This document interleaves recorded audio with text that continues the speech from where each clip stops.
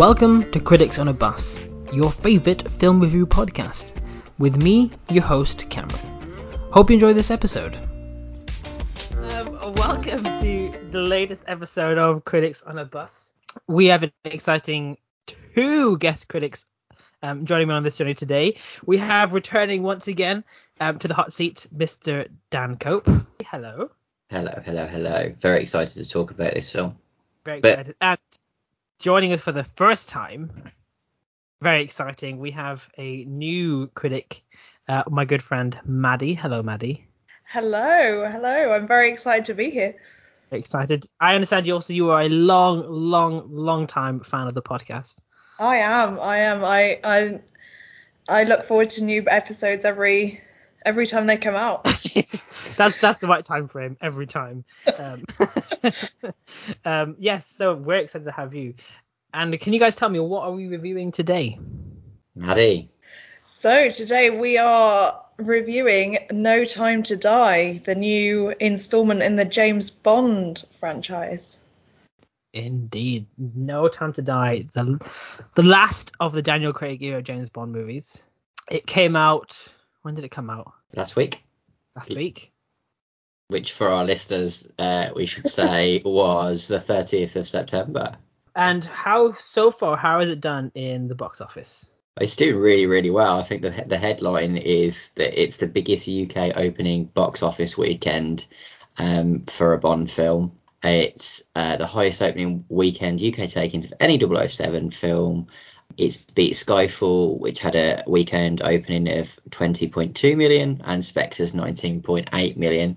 We should say it's opening more cinemas. It's 772 versus, I think, Skyfall's 587. So it has a distinct advantage there. But given that this is the film that is cited to save cinema, given that it's the post-pandemic life, and this is the film that has been delayed, these figures, I'm sure Eon will be very pleased with, because they've done very well. It's probably saved Eon, to be honest, isn't it, MGM, from a collapse. So yeah, Donald Trump has done really well in the box office so far. For those of you who don't know anything about the film, No Time to Die is, I guess you could say, the sequel to Spectre. Spectre. James Bond has left Her Majesty's Secret Service, and he is enjoying retirement in life, but he is brought back into the action with good old friends such as Felix to take on a villain. We know, of course, from marketing, it's Safin, played by Rami Malek, to do what Bond villains do best, and that is take over the world in some nefarious form or not. I don't want to go into too much more detail because anything else I feel would be spoilers, but that is generally what the film, Bond being Bond, taking on a mysterious bad guy bent on world annihilation or domination. Yeah, world domination. That's right. You two looked at me completely blankly. I was like, it was fine. It was fun. We were okay. We were okay with domination. Yeah. Yeah. So he's So, and we learn a little bit more about different people's pasts and presents and futures as well. Who else? So we talked about Daniel Craig and Rami Malek. Who else is in the film that we might know? So we've got Léa Seydoux, who's reprising her role as the lovely Madeline.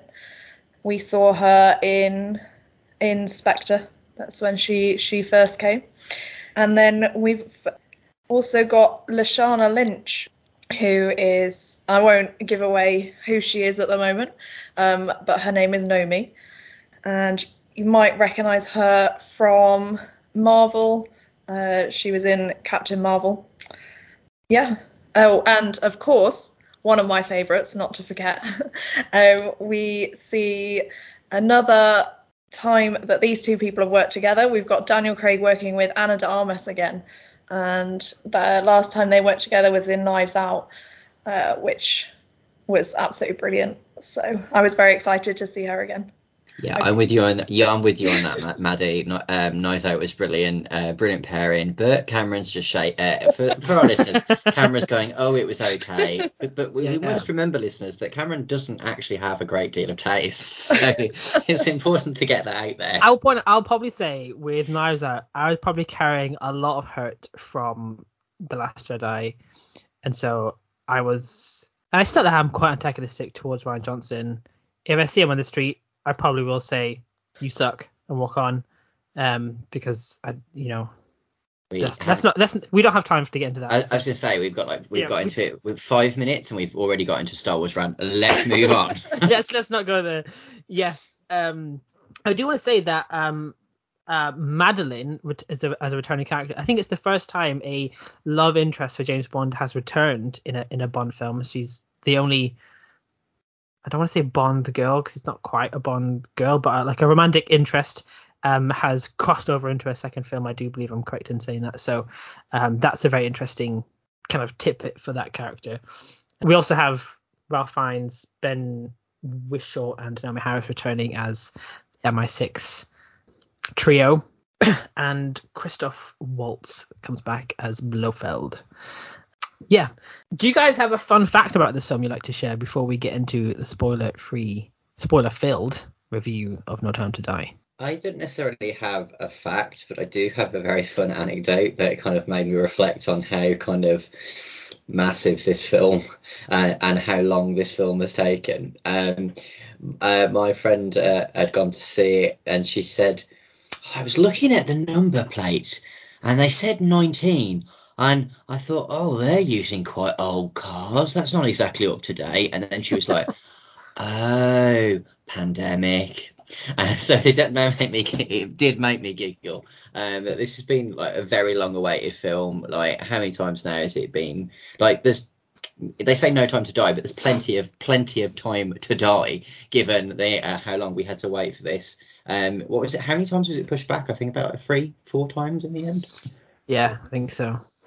You got a strange, mad fact about the lovely No Time to Die, Maddie? It's similar to yours. I read that to try and keep it current, that some of the product placement in the film was actually changed and edited, so that it was more up to date, which I thought was quite hilarious. I think I heard the same thing. I don't know what they changed, but no, I mean, especially as actually really it was only a year and a half, did we say? To think that it has to change that much, it's quite funny. It says a lot about consumerism, doesn't it? Exactly. But where would Bond be without his gadgets, which actually we got a little bit of, because we got the opening sequence with is it the Aston Martin? Of course it's the Aston Martin with the guns and the mini scopes. The Aston Martin DB5, first seen in Goldfinger in the 1960s. I loved that opening scene. I thought that whole opening scene was a proper kind of return to form for me. Yeah. With that then, let's get into talking about the movie, because I think we're there. Start us off, Dan. The opening scene. What do you think? Well, I the one thing is, so Cameron and I went to see Spectre 6 years ago. Did we? Yeah, we did. Yeah, your memory's poor, but we did. They had a red carpet and everything out in the cinema. It's sure great. They did.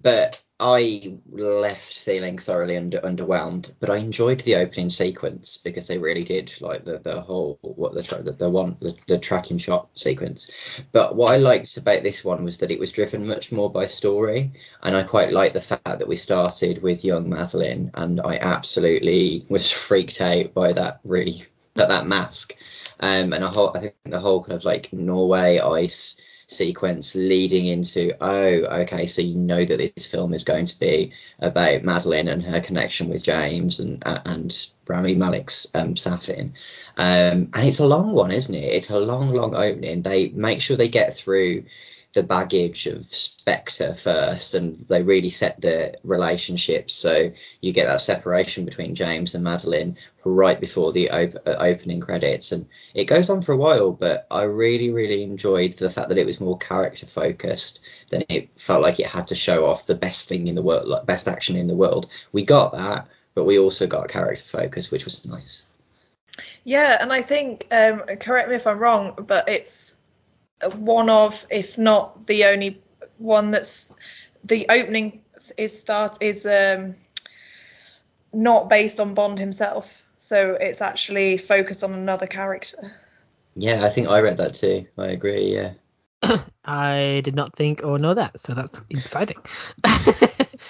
Yeah, I think the opening is interesting, because you don't quite know what's going on. Yeah. Well, in the Norway scene, the Norway sequence of the opening, of course, you don't quite know what's happening, and you learn a little bit. And I thought that was really well directed as well. Just like the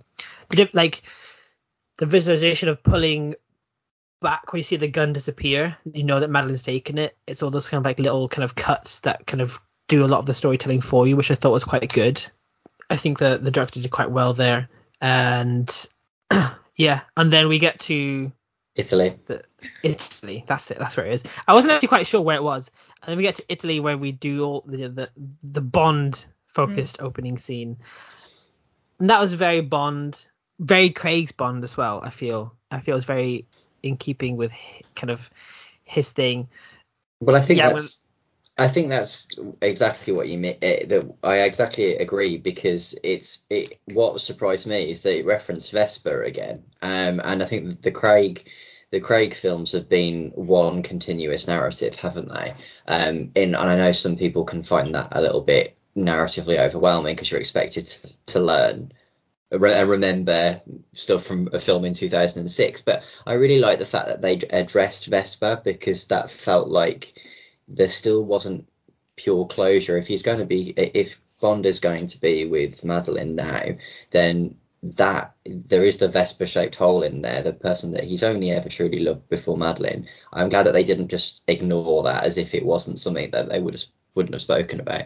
Yeah, agreed. See, this is where I struggle, okay, because I'm not a massive fan of the way they've designed the Craig era of James Bond. I don't quite like that they're all connected, because to me that's not very Bond-like or Bond-esque. Like, it's too heavily connected, and so the fact that Bond had this weakness still of Vesper and having to say goodbye to her was just a bit heavy-handed and a bit too, like, come on, like, we get that it's one story, but like it's a bit too much for me. And I appreciate that this is probably personal preference over like anything else, just because maybe I'm just an old dinosaur not wanting to change, and Bond is trying to be different, and it's not worked massively in Daniel Craig's era, to be honest with you. I just don't like that they've tried to change the characteristic of Bond and the way that his life has run, and it felt like even in this film they just can't let anything go. And for me, that set the tone of the whole movie, where it felt like the story driven aspect of this film is all about wrapping it up. How can we hit every point in Daniel Craig's all his other films previously and get it all in one nice little bow now and get it out? And I felt that from the get-go, from having Vesper, from having the DB5. I mean, I love the Aston Martin DB5. It's one of my dream cars. I genuinely want to own a DB5 with a modern engine, maybe an electric engine inside it, but the chassis and the gorgeous body of a DB5. I love it. But like, give me a new Aston Martin. Like, that was the joy of, Die Another Day, for example, when he comes out with the Vanquish, you're like, oh yeah, brand new Aston. Like, are you really citing Die Another Day as a quality Bond film there, Cameron? Can we just get that out there? I'm sorry. That. A villain with diamonds in his face and a Gatling gun in the back of his green Jaguar, that is like top villain Bond. So, but that's the point. Bond's meant to be that little bit cheesy and that kind of, over the top invisible cars. And as much as I love the Goldfinger DB5 and like it pained me when they scraped it driving through Italy. Like I actually went oh in the cinema when they scraped the side of that car. That is the blokiest thing I've ever heard. It's a DB5. I just felt like from the beginning they in a way are trying to hold on to the past too much for Bond. I see what you mean, and I'm definitely with you on that. Like quite a lot of instances later on in the film, but I think the Vesper Lynd thing is different because so much of this story is Bond's relationship with Madeleine, and I think Vesper Lynd just is too much of a part of that. But she wasn't even really a big part of Casino Royale. Like he wasn't that important. Are you kidding? That film hinges on their relationship. Did you watch that film? Maddie and I are just going to go to another chat room in our own and we'll talk about Vesper. Like, don't get me wrong. Like Casino Royale, and we'll get to this later on. I was highly rated in my Craig era Bond films, as me and Dan have discussed this.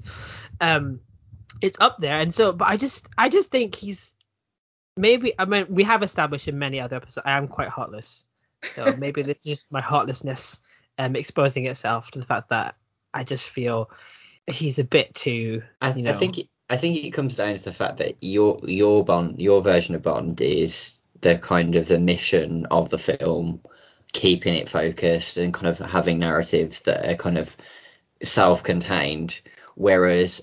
And I think, as we've alluded to, there are aspects of this era that are too sprawling, but I would have said the worst offender of that was Spectre, trying to tie everything to Blofeld in a rather clumsy fashion, whereas I felt like this film takes a bit of a step back and goes, actually, no, we've got to focus on Bond here, and what's the natural conclusion to Craig's era? Well, actually, can he settle down? Should he settle down? Is the world around him moving on from him? Which I think we can get onto if we think about Lashana Lynch's character. Does he fit within in this world now that the Craig Bond? And I think he does. I think they've done a great job of making his dynamic with the team around him as like more of equals. I really like the relationship he has with Lashana Lynch's character, and I really like the returning relationships between Q and Moneypenny. It's nice to have him actually have an interpersonal relationship and non-sexual relationships as well with women. It's quite nice to see that kind of that he has that, but equally he's not as tied to some of the kind of the old tropes, which I think some people are glad, well, most people are glad that we're starting to honor the tropes that are timeless, like the cars, like the missions, their kind of sophistication, but also moving him into this kind of more 21st century terrorist kind of secret cell and gender emancipated world. I think they fitted him quite nicely. I'm really interested to see where they'll take it after, but that's a discussion for later, I think. but even in that kind of like taking a step back, they still do a kind of awkward, clumsy tie-in with Safin. So despite the fact gone like, okay, after the opening sequence, which he's attacked by Spectre, and he blames Madeleine and chucks her out of his life on a train, like, bye, because, he doesn't have time to think rationally or to talk things through. He just reacts, and very angrily reacts, which is silly on his part, to be honest with you. They tie in the whole Bond villain to Blofeld, to Spectre, to Madeleine, which all leads back to Bond in the end, because it's all connected, and it has been ever since Casino Royale. And it's still like they couldn't let this whole like his life's been run by one or two people kind of thing go. Like Safin is there. I mean, we can talk about Safin. Safin is a very vague villain with unclear intentions to do something because he was hurt as a child. I mean, admittedly, his family were murdered. That's okay. he was not. He was more than just hurt. He had attempted assassination on his life. Quite traumatized. Quite traumatized. I would admit, okay, that's a bit more than he was a bit hurt. But it's kind of they still connect it even by trying to take it back, and it's still just a bit. I feel like even the mission side of the story was still a bit forced in trying to. It's got to have some like personal and emotional connection. It doesn't, because the conflicts of interest between Safin and Bond, and with loving the same woman, and it just felt like they were just trying to create some emotional gravity there, but they didn't provide any because it felt quite artificial. I think the issue there is that, and most critics seem to have agreed on this one, is that unfortunately Malek just doesn't get enough screen time, and so he's undercooked. He's undercooked. 100%. I was so excited when I heard that he was going to be playing the villain. I thought that he'd do a great job, and really wanted to see what he would do with the part. And I agree, he was just completely underused, and I think the where they went wrong was by bringing Blofeld back into it. And if they'd just cut that whole thing out, like, I agree, Christopher Waltz. Christopher Waltz. Christopher Walken was a Bond villain, but a very long time ago. Christoph Waltz was brilliant. He was a great Bond villain in the last film. Leave it there. I don't think we needed any of the bits with him in it this time. I think that's the most ludicrous bit, isn't it, with the whole bionic eye? I know you've got to have a little bit of cliche, a little bit of kind of narrative straying, like the plausibility, but I was like, wow, how does that work? I still don't think I've got my head around that one. Also the fact that when they were in Cuba and he sees him, he's like, oh, it's Cyclops, and you're like, did we give him a name? Like, when did that happen? He's like, oh, yes, Cyclops 5 years ago, and you're like, did I miss that conversation you had? Had you decided his name was Cyclops? I remember being really quite confused at that bit when I was watching it. I was like, have I missed something? Am I meant to understand what's going on? Like, the whole idea that Blofeld was creating this, like, was he meant to be controlling this from? Yeah, so he could see what was happening from the eye, and I think he had an earpiece in, so he could talk to everyone and communicate through the eye.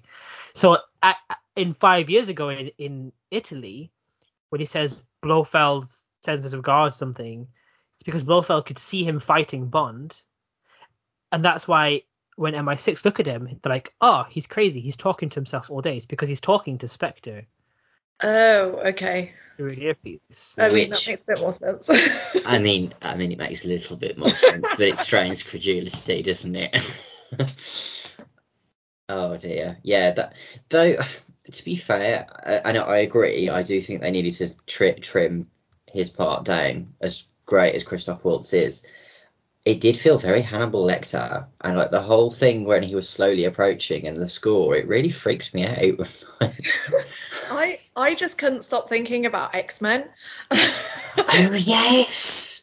Is it when Magneto's in the prison? Exactly. I just got massive Magneto vibes. I thought he was going to get a chessboard out. Yeah, I totally agree. Though that cage took a long time to crawl towards Bond, didn't it?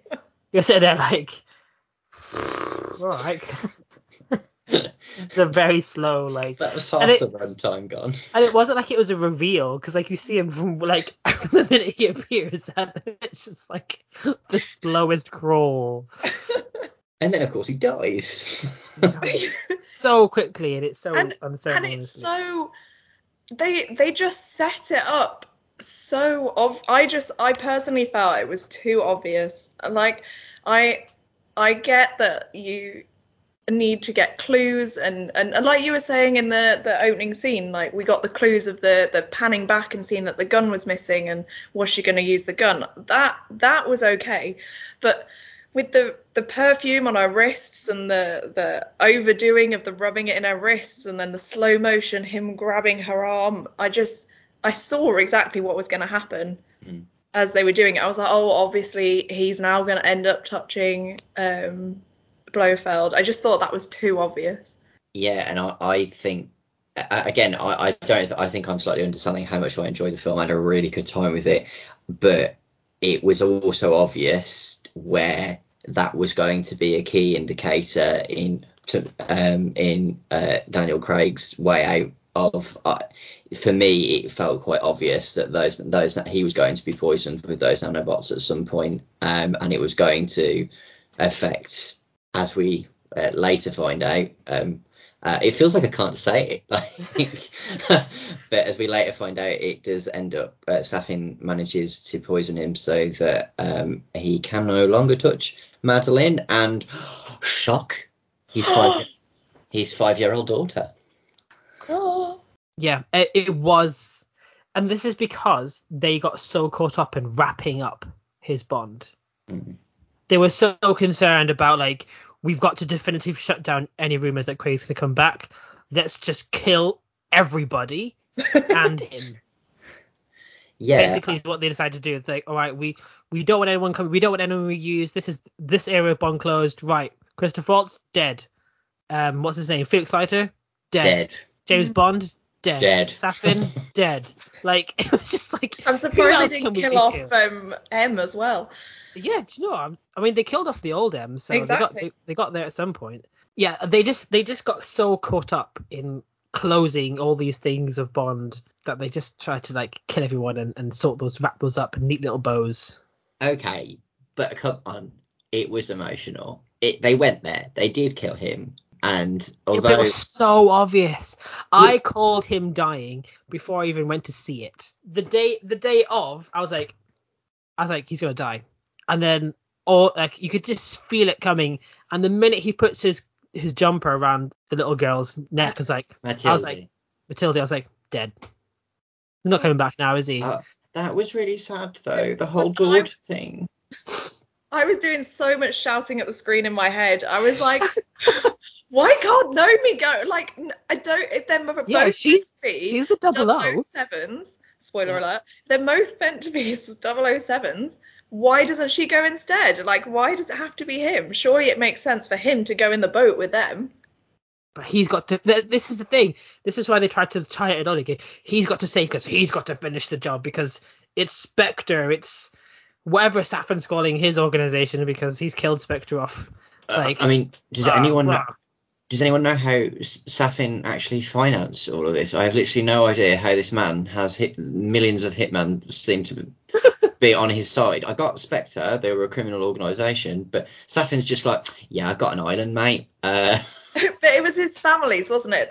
They sold poison. Presumably there's quite a lot of money in selling poison. But they died when he was a child. Yeah, but then so he'd get all the finance, right? Yeah, well, yeah, I suppose so. Also, how old is he meant to be? Because he's an adult when Madeleine's a child. Yeah, that I did not understand. I was like, do you not age? Yeah. So, yeah, I mean, I don't know how old she's meant to be. And they get around that by having him in the mask, don't they? But he's very clear not like a 6-year-old attacking a family. He could be 16. Like, yeah, I think that's what they were going for. Like, they're like, yeah, we'll put the mask on so we can just, like, hide the fact that it's still clearly Rami Malek. I just think Rami Malek was wasted, because, like, even thinking now, I mean, at one point I generally thought, is he going to become Dr. No? I think he did. There was a bit where they said, "Oh, Doctor," and I was just and like the way he held his hands, because like Dr. No had metal hands in the original film, because he lost them through radiation, and like it felt so, especially like the acid farm, the thing that the people were doing for no apparent reason in acid. They were harvesting, I think. What? Yeah, listen to the doctor. She'll know. Maddie, as a medical professional, what can you harvest from liquefying acid? Why is that medical? It's chemical. It's mildly sciencey. You're also the smartest of the three of us, so there's. They were harvesting what you use to make nanobots, right? Metal from liquid, from acid. Yeah. There you are. See? There you go, everyone. Cleared up. If you want some metal, go to some acid. That's the trick for you. But like I got real Dr. No vibes. But when he like talks to Bond and Nomi, when they're like they've kidnapped the funny Russian scientist, on the screens it's his mask talking. I don't know if you noticed.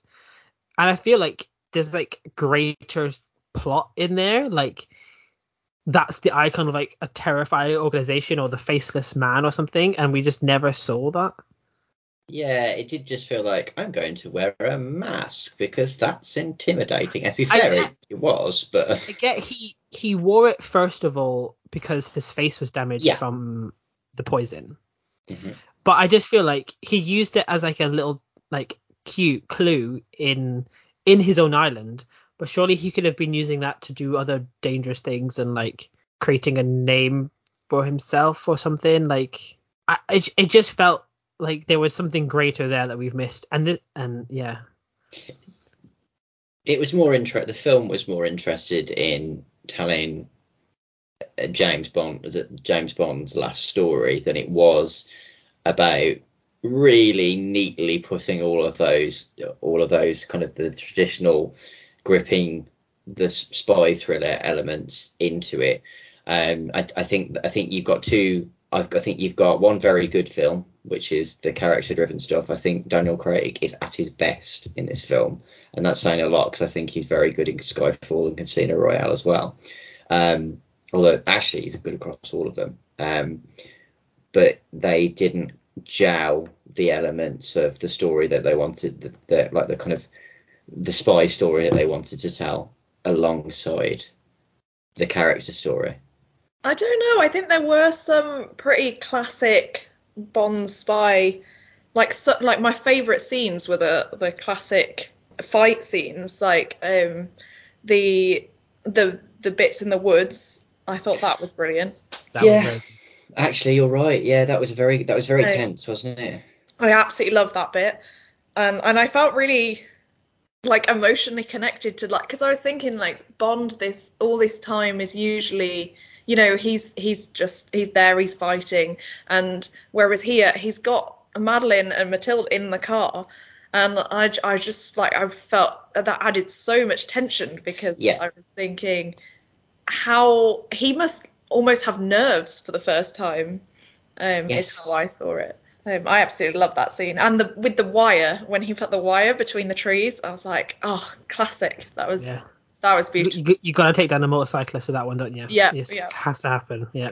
No, you're right. Actually, that I remember thinking exactly the same thing. That I felt like that kind of like feeling in my stomach that I got during Skyfall, when you knew M was going to die. You knew that, and the movie was telling you that that's where it was going, but you could just feel Bond has somebody he needs to protect now. It's not just him flinging himself into danger just cause. It feels like there is a tangible threat. Yes, I do agree with you there, that actually that when they combine those elements, and it was centered around that kind of the daughter in particular, that stuffed bear, that stuffed rabbity thing, and the idea running. I think it was called.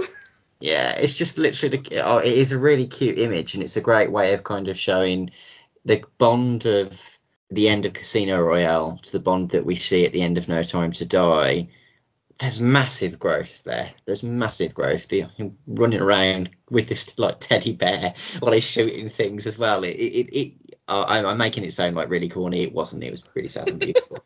I do agree that the set pieces are particularly good. The Forest Norway scene is great. The fight to the control tower is also, I think, mostly single shot fight until they get to the top until he fights Cyclops, and then there's a cut. But I think most of the fight up the staircase, which has become quite a classic trope now, since Daredevil, It was a single shot. But that one was so seamless you didn't notice until you got to the very end of it. You're like, oh, they've not seen a cut in ages, which I thought was quite nice. So the set pieces were quite good.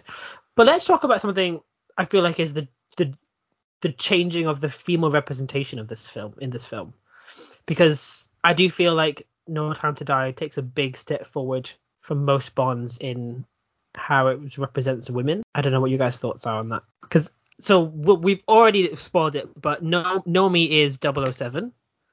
So Lashana Lynch plays 007. We've also got Madeline, who, whilst as a love interest, is also a single mother, and she's a professional psychotherapist. Yeah. And all those things. So I just feel like this film took a big step forward in how it represented women, and even her character's Paloma, Anna de Armas. Anna de Armas. She is an agent, I assume CIA. Yeah, CIA. Yeah. A new recruit. 3 weeks training. She is great in this film, by the way. Oh my goodness, she's in it for so short. She was great in this movie. Oh, I really wanted to see more of her. Yeah. I had great ideas of her coming back later on in the film and helping out Bond. I thought she was wonderful. Yeah. And she was excellent, and she was an agent, a fighter, all in her own right. And I don't think she was, sexualized really in any way. There wasn't like lingering camera shots on her like there would have been other Bond girls and different things like that. And so I do think this film took a massive. I mean, there was definitely still some of it there. There was still the she starts to undress him, and you're like, oh, is this where we're going? And he makes a joke about, oh, don't you think we should get to know each other a bit first? And she's just getting him changed into a tux. Yeah. Yeah, that was quite clumsy, because who does that? Who just goes, right, you need to wear a suit now, so you are suddenly have become incapable of unbuttoning. Yeah, that was quite clumsy. That was. Yeah, there were a few missteps, but I think overall it's going in the right direction, and I like that they just rolled with it. It was just, I do think Nomi and Bond's tit for tat of who's 007 was a bit stretched out. Although it was quite funny at first when she was just like, both of them each have a moment where they're like, what number are you again? Yeah, it was funny once. Yeah. I just definitely agree that it was overplayed. I started to be like, okay, we get the idea now. You're trying to show us that you're happy with a female 007, and like, we get the idea now. And I'm going to be very controversial probably. I just didn't feel it. I get what they were trying to do. I quite liked Lashana Lynch. I just think it fell a bit short. She still felt very much like a side character. I don't know. I feel like there's something they could have done to get it a bit better.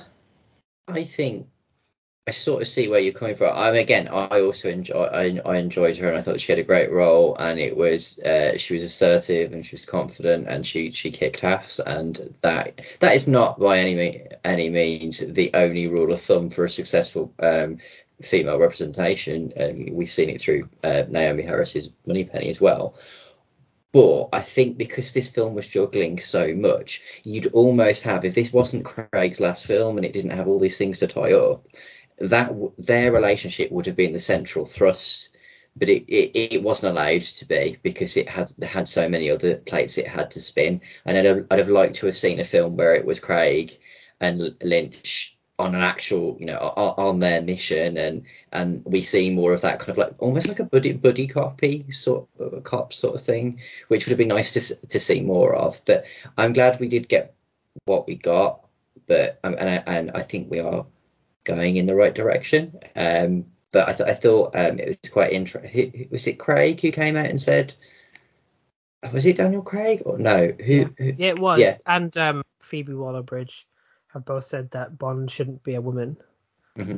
And said they should focus on creating good, unique rival roles for women, their own roles, instead of taking Bond, adapting it or trying to fit a narrative for a female lead. Just make your own good female lead, and it will sell now. You know, we've seen things like Black Widow and other films with female leads sell. It's not like it's like a risk for a movie studio. So I think I'm on the side that I agree with them. I do think Bond as an IP, for example, as intellectual property, should remain the way it is, and I think you should create your own character for a female lead to take on. I don't see why we can't have two. Yeah, I think it is very interesting the way even now people still talk about like representation in films, and I'm actually listening to the Bond podcast, the No Time to Die podcast that goes through it. I thoroughly recommend it. It's very interesting, but it's interesting the way that it's framed as this massive leap forward, and it is. But at the same time, I feel like we've been having this conversation for a decade now. And where do we move that where does that conversation now move forward to?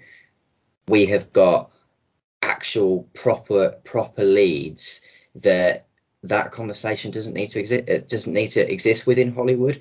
It does need to still exist in Hollywood. We know this, but I think, like you say, with Bond's IP, it's narratively taking the audience somewhere that they don't necessarily want to go.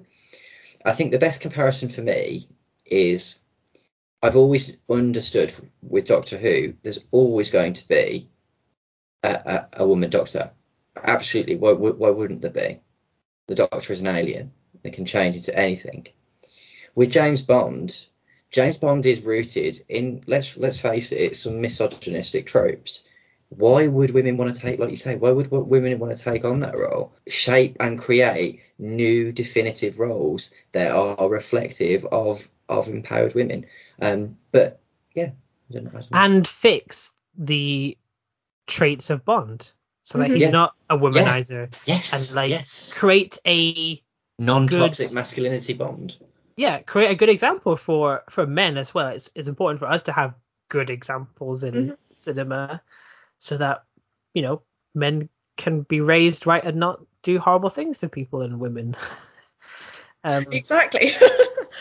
So, you know, but I think this film is good for that, and I thought it was interesting as well that Madeline doesn't tell him until the very end that he's the father.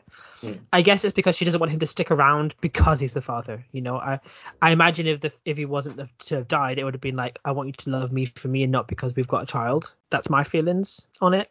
Something else I think I've spoken to you, Maddie, about this is that I also feel that this film is also a little bit like the greatest hits of James Bond. It's doing everything, but it's so full of like all like harping back to everything. I don't know if you noticed how much it like tries to connect and harp back to almost every single Bond film it could. From when they announced it, they announced No Time to Die in Jamaica, which is where the first film was set, where Ian Fleming lived for a little while. The opening credits, the music just before it starts, there's those polka dots, which are from the Dr. No graphics. There's the DB5. There's the island looks very You Only Live Twice. All sorts of things. Does anyone else feel like the cliches were the greatest hits of every Bond film there was? I mean, yeah, but I quite liked it. I mean, I liked the fact that that's why we like Bond. We like this. I think by taking those things from each of those films, you're also taking the gadgets that we all love. You're taking the key like chase scenes that we like, and I don't know. I think that's what people like. Yeah, there's something distinctly Bond about it, isn't it? That otherwise it just becomes another spy film in terms of like Jason, but I'm not knocking Jason Bourne, but it's got to stand away from though, that genre in itself. James Bond's voice is almost a genre in its own. It is. Mm-hmm. And I wonder if, because they are almost stepping away from that classic Bond in some ways, like we were saying about his attitude towards women and the relationship with Madeline and is he like stepping back and becoming more emotionally involved. In order to keep it as a Bond film, we need those other ties where we can get them. That is a good point. I mean, I do feel like No Time to Die is the most Bond of all Craig's movies. Casino Royale, they tried something new. Quantum of Solace, they failed to be Jason Bourne miserably, which is why it's probably the worst Bond film ever made. And they realized, oh wait, we need to be more Bond for people to actually like these movies, and so they got from Skyfall, Spectre, and No Time to Die, it's got more and more Bond as we've gone through. And I'm glad they've realized that we like the tropes of the genre. I do feel sometimes it was a bit too greatest hits, but that's because I just feel like this was trying to be a farewell love letter to Craig and Bond in general, and it tried too hard. We didn't need things like the graphics from Dr. No and this and that. I think only a James Bond aficionado is going to be noticing the graphics from Dr. No. And this is the thing I found. So I've spoken to quite a few people about this, and there's a lot of people, and I'm sure a lot of you listening might be the same. They are fans from Casino Royale onwards. Yeah, I am. Most people watched Casino Royale, and that's the first Bond they've ever experienced, and they've gone then with Craig through his era. For someone like myself, who as a child owned all the Bond films on DVD and has watched them, on marathon upon marathon, and knows the years they came out and the cars were like, I know a lot about the Bond films. Maybe it's probably not surprising at all, is it? To be honest with you, I could see all the little clues, all the little hints and motifs and all the things from all the Bond films. Ironically, I want to point out I was talking to Paul before we saw the film, and we're talking about Bond songs. And we're going through some of what we thought was the best Bond songs. And I talked about how I felt that the Louis Armstrong song, We Have All the Time in the World, from On Her Majesty's Secret Service, was the worst Bond song. And that was, of course, the one they used throughout the film at the very end. Yeah, they did. We sat there, I was like, yes, it's still the worst Bond song there is, but... Did you like the No Time to Die, Billie Eilish's rendition? Mm-hmm. Well, not rendition, but yeah. song. I will never get over it until they make Michael Bublé do the Bond song. Oh, God, that's so cool. Until he's the voice of Bond for one film. Why? It's never gonna be, because Michael Bublé is so big band. Like, yeah, I'm sorry. Too corny.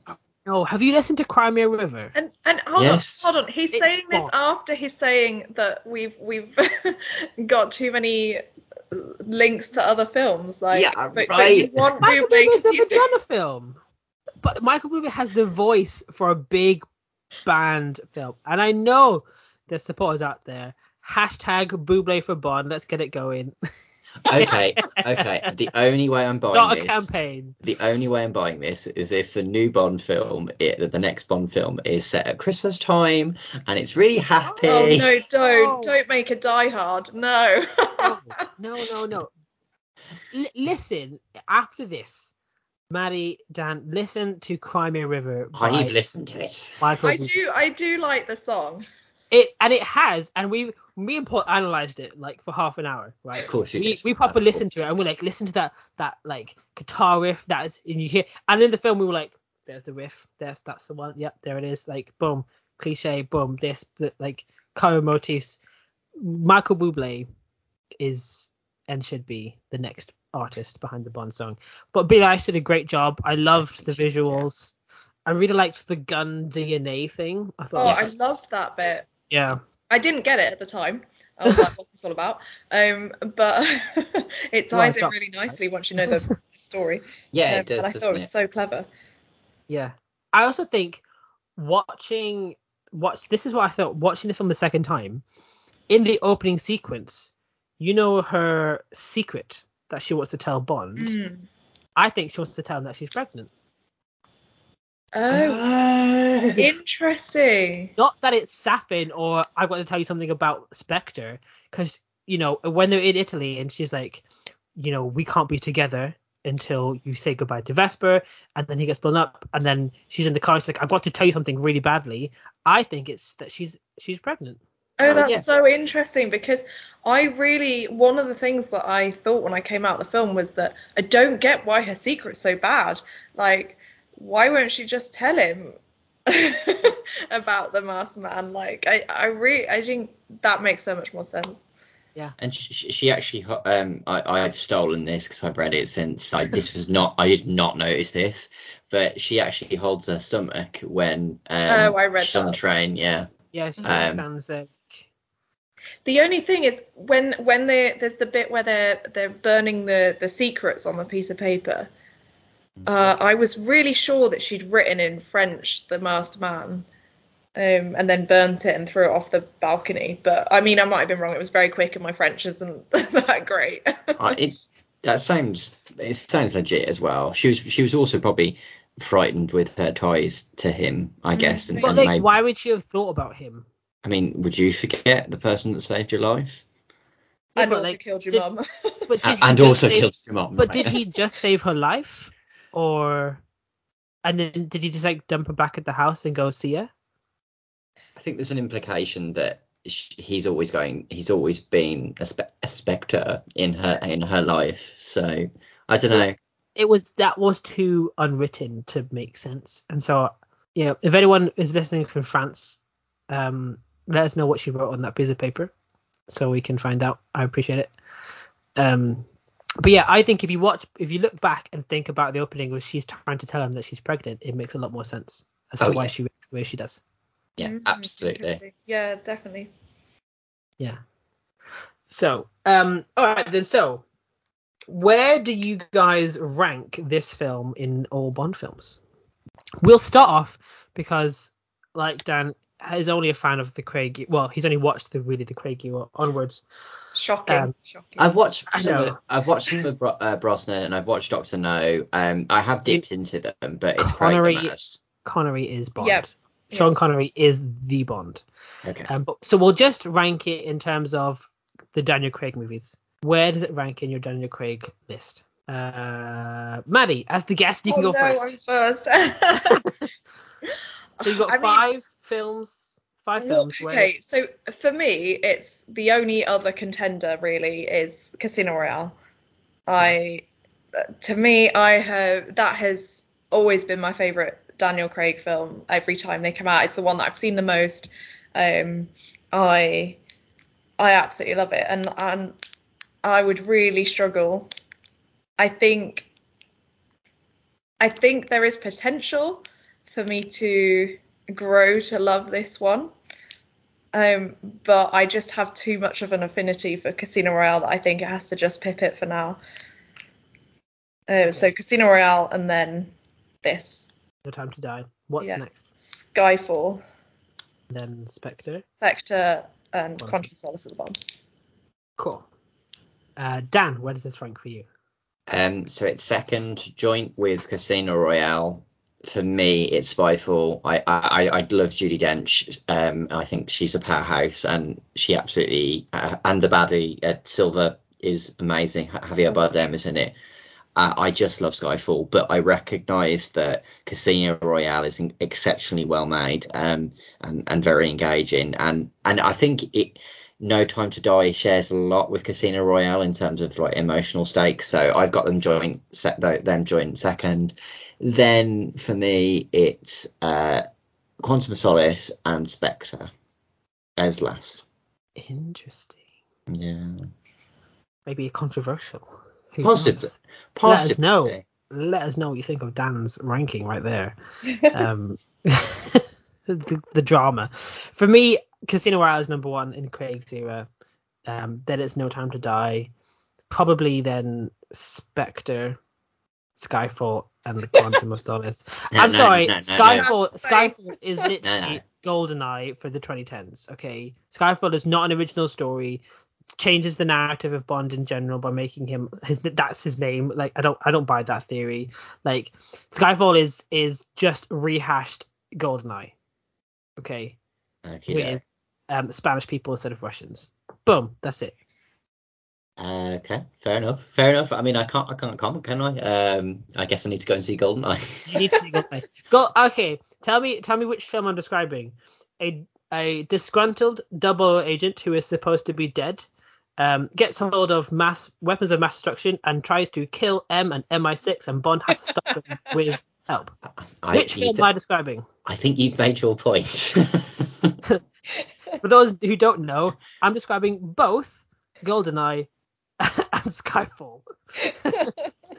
That is literally the plot from both films. So that's why I rank Skyfall lower, because it's literally GoldenEye. And they're like, what haven't we done in 3 movies?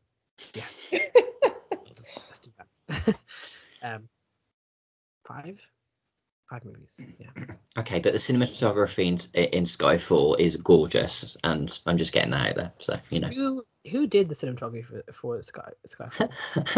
I'm not sure. No, I do know this. I do. Yeah, it was Roger Deakins. Yeah. I mean, Roger Deakins might be the best cinematographer there is. Yeah, it was. And that man is just amazing. 1917 is yeah. That movie. Him and Sam Mendes together, it's quite a team. Yeah, absolutely. And yeah, that explains why that movie looks so good. Well, we clearly really liked this film. I think we spent a lot of time criticizing, but we clearly really liked this. This is like second for most people, right? Yes, but for me, it does also say, like, if I was to rank this in all 25 Bond films, the thing that saves this film is that No Time to Die is the most Bond of Craig's movies. It's the only one that, does everything a Bond film should do and a little bit more, but that also just a sense of the caliber of the rest of Craig's films. Yeah. Oh no. For me, it's that I have very strong opposing views about different parts of this film. So there are bits that I absolutely love and I just think are classic and enjoyable and emotional and tense, and I just love. And then there's just bits that I don't know what happened or what they were thinking. I think that is the perfect summary. I'm just gonna wrap that little summary up and just go, yeah, that's what I think too. That's the soundbite right there for Instagram, isn't it? I just feel that this film is good until you start thinking about it. Well, you never want to do that. When I know, right? You would think about a movie, but when you start picking it apart, it picks apart very quickly. Watching it as an experience is great. Something that I think is a real good trick they've managed to pull off is that it doesn't feel that long. No, it doesn't. It really. It's probably the longest Bond film in history. It is. It is. It's 2 hours 40 minutes. It does not feel long. The only time I was stressed is because we might have to pay for parking when watching it. Yeah. But when you actually watch it, you don't feel it's almost 3 hours. You really don't feel fatigued watching the film. That is quite a trick. I will say that for them. They've got that going for them. So, yeah. And lastly, before we get into scoring, I do just want to talk about the fact that they killed Bond. I feel we haven't really addressed that. We've said it, but we haven't really addressed it. No, it's too painful to talk about. No, what happened was he just apparated. He suddenly learned magical skills and got out, and everything's fine. Yeah, it was really emotional. It was, and do you know what? They didn't overplay it. Like they didn't. The scene could have gone on for a good 10 minutes, 20 minutes. They didn't. It was. He's going to die. He knows he's going to die. He makes that last phone call, and. What is his last line? Is it like I know, or I know something about? Yeah, I don't know if that's a nod to Star Wars, but it feels like it is. Yeah. Star Wars again. So it all comes back to Star Wars, everyone. That's the end of the podcast. Everything in the end. Yeah. No, I like that they had the goal to commit to his death. Yeah, me too. they could have cheapened it by, last minute, there's a helicopter, and like run after the helicopter and like just get off as the missiles like shoot through the blades. I like that they had the goal to kill him, and to commit to that. I thought that was a lot of films wouldn't kill off their main character in that way. I think obviously Bond being unique because he can come back as any actor, does save that. But I like that they committed to that, and it's the first time we've ever seen a Bond die on screen. So I thought it was really brave, really good, a bit too telegraphed. Yeah. Purely from the marketing and the way that everyone is glowing over, like, I feel like they made a bit too much of a big deal about Daniel Craig to, like, in real life, to not kill him in the film. Like, they made him an honorary commander in the Royal Navy, just like the ranking of James Bond, and like they kept talking about Daniel Craig like he was the greatest Bond that's ever lived and ever will live. And that, to me, that's why I was like, they're hyping Craig up way too much. They've killed him. Take him even where you rank him as a Bond, but that kind of telegraphed a bit too much. But in general, I like that they committed to his death. Yeah. I was very worried that something was going to happen, like you said, and I think that to me almost took away from the emotion. I think next time I watch it, I'm gonna be broken because I'm gonna know it's real. It's real, Maddie. He did die. But at the same time, I really didn't want them to ruin it at the last minute. No. Yeah. They had to go through with it, however painful it is for everyone. Can you imagine if he just like appeared when they were all toasting him? So disappointing. Yeah, it would be. Yeah. You hear that, Chris Hemsworth?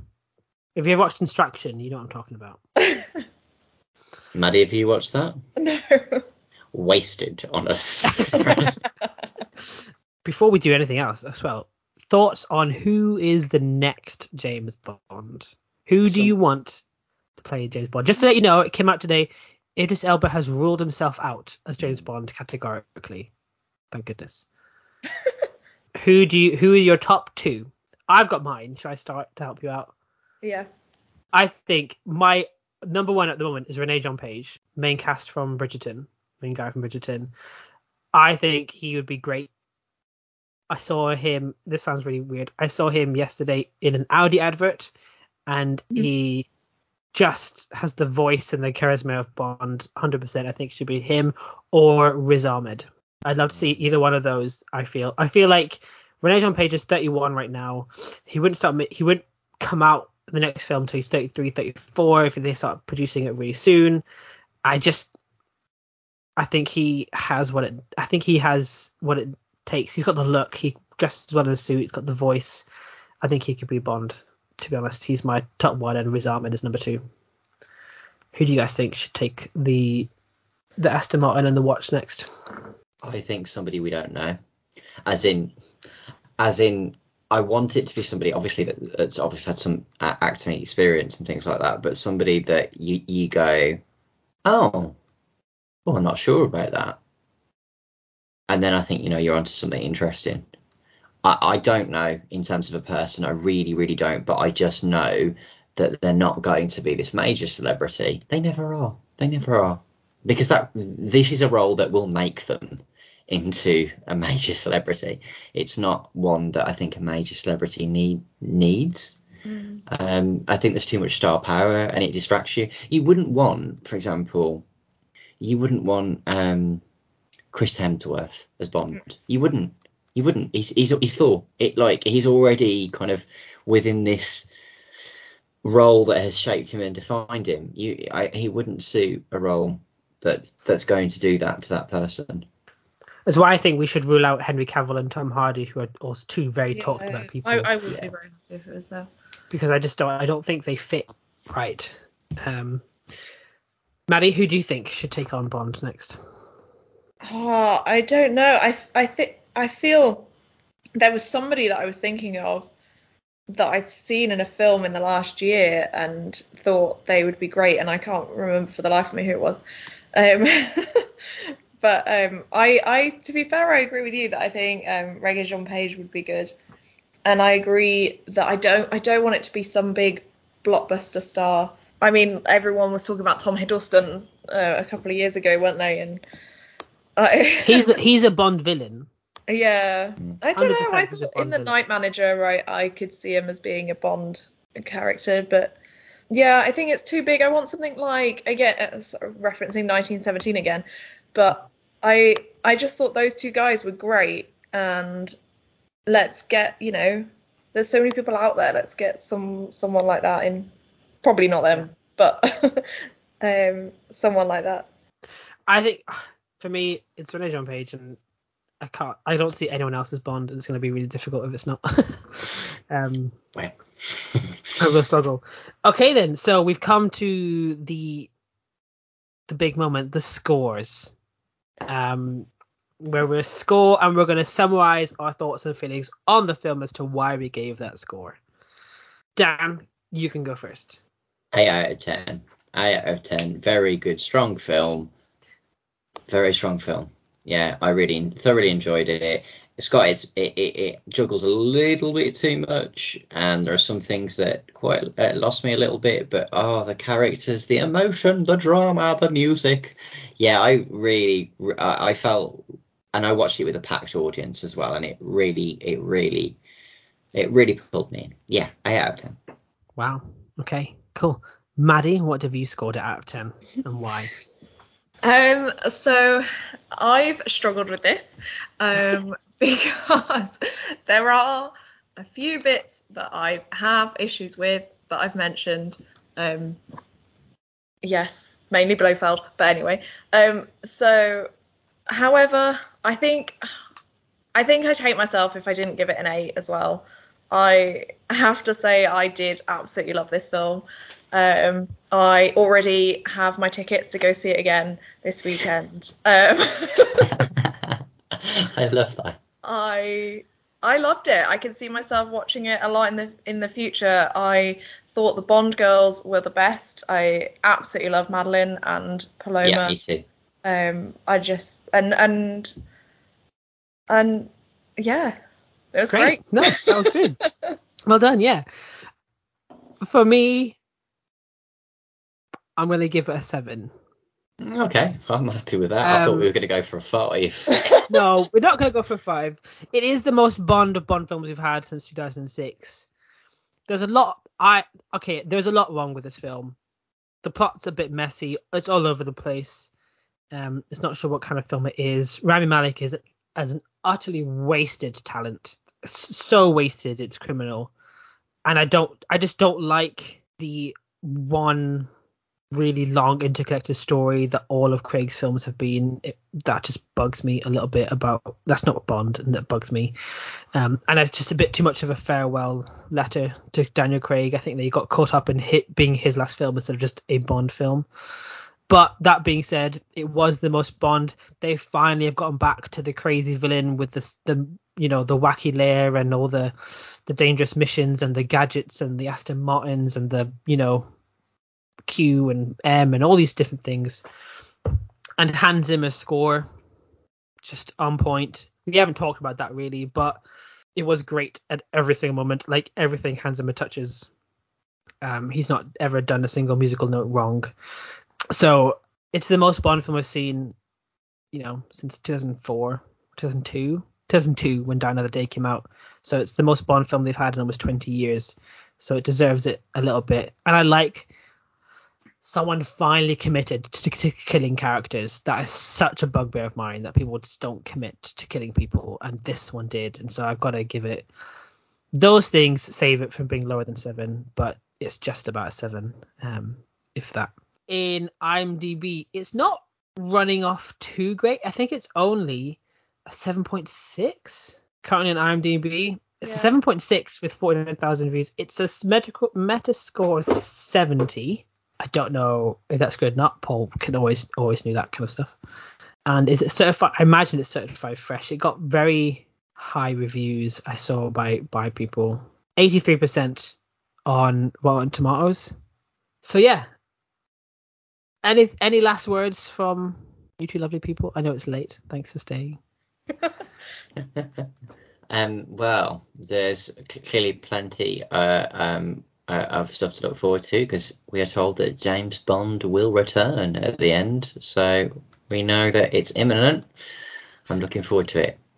Yeah, I'm really interested to see what direction they go in. I know they're not announcing new Bond until 2022. Barbara Broccoli says they won't do casting for new Bond until next year, so they're going to let this Bond run its course and then announce. So won't see anything this side of the year, I don't think. Yeah, we need time for the dust to settle, and I think we need to honour this film. Yeah. Put on your plinth. Yeah, exactly. Well, thank you all for listening. Maddie, congratulations on your first episode. You were great. Well done. Thank you very much. Well done. Genuine, real honour to be here. Thank you for inviting me. No problem. We hopefully we'll see you again in the future. Yeah, I'd love that. We are cinema buddies now. We are. We finally got our butts together and actually managed to coordinate trips. So we do actually see movies now. So that's exciting. And of course, Dan, you were great as always, and we're excited to see you again in the future. Thank you. I don't know what we're going to review next. Venom. That's going to be interesting. Really, really interesting. So yes, maybe we'll be back for Venom. That's exciting. But that's it for today. Thank you all for listening. Thank you for coming. And we'll see you in the next one. Bye. Bye. Bye. Thank you so much for listening to this latest episode of Critics on a Bus. Don't forget to follow us on Facebook and Instagram for updates on more episodes, and we'll see you in the next one.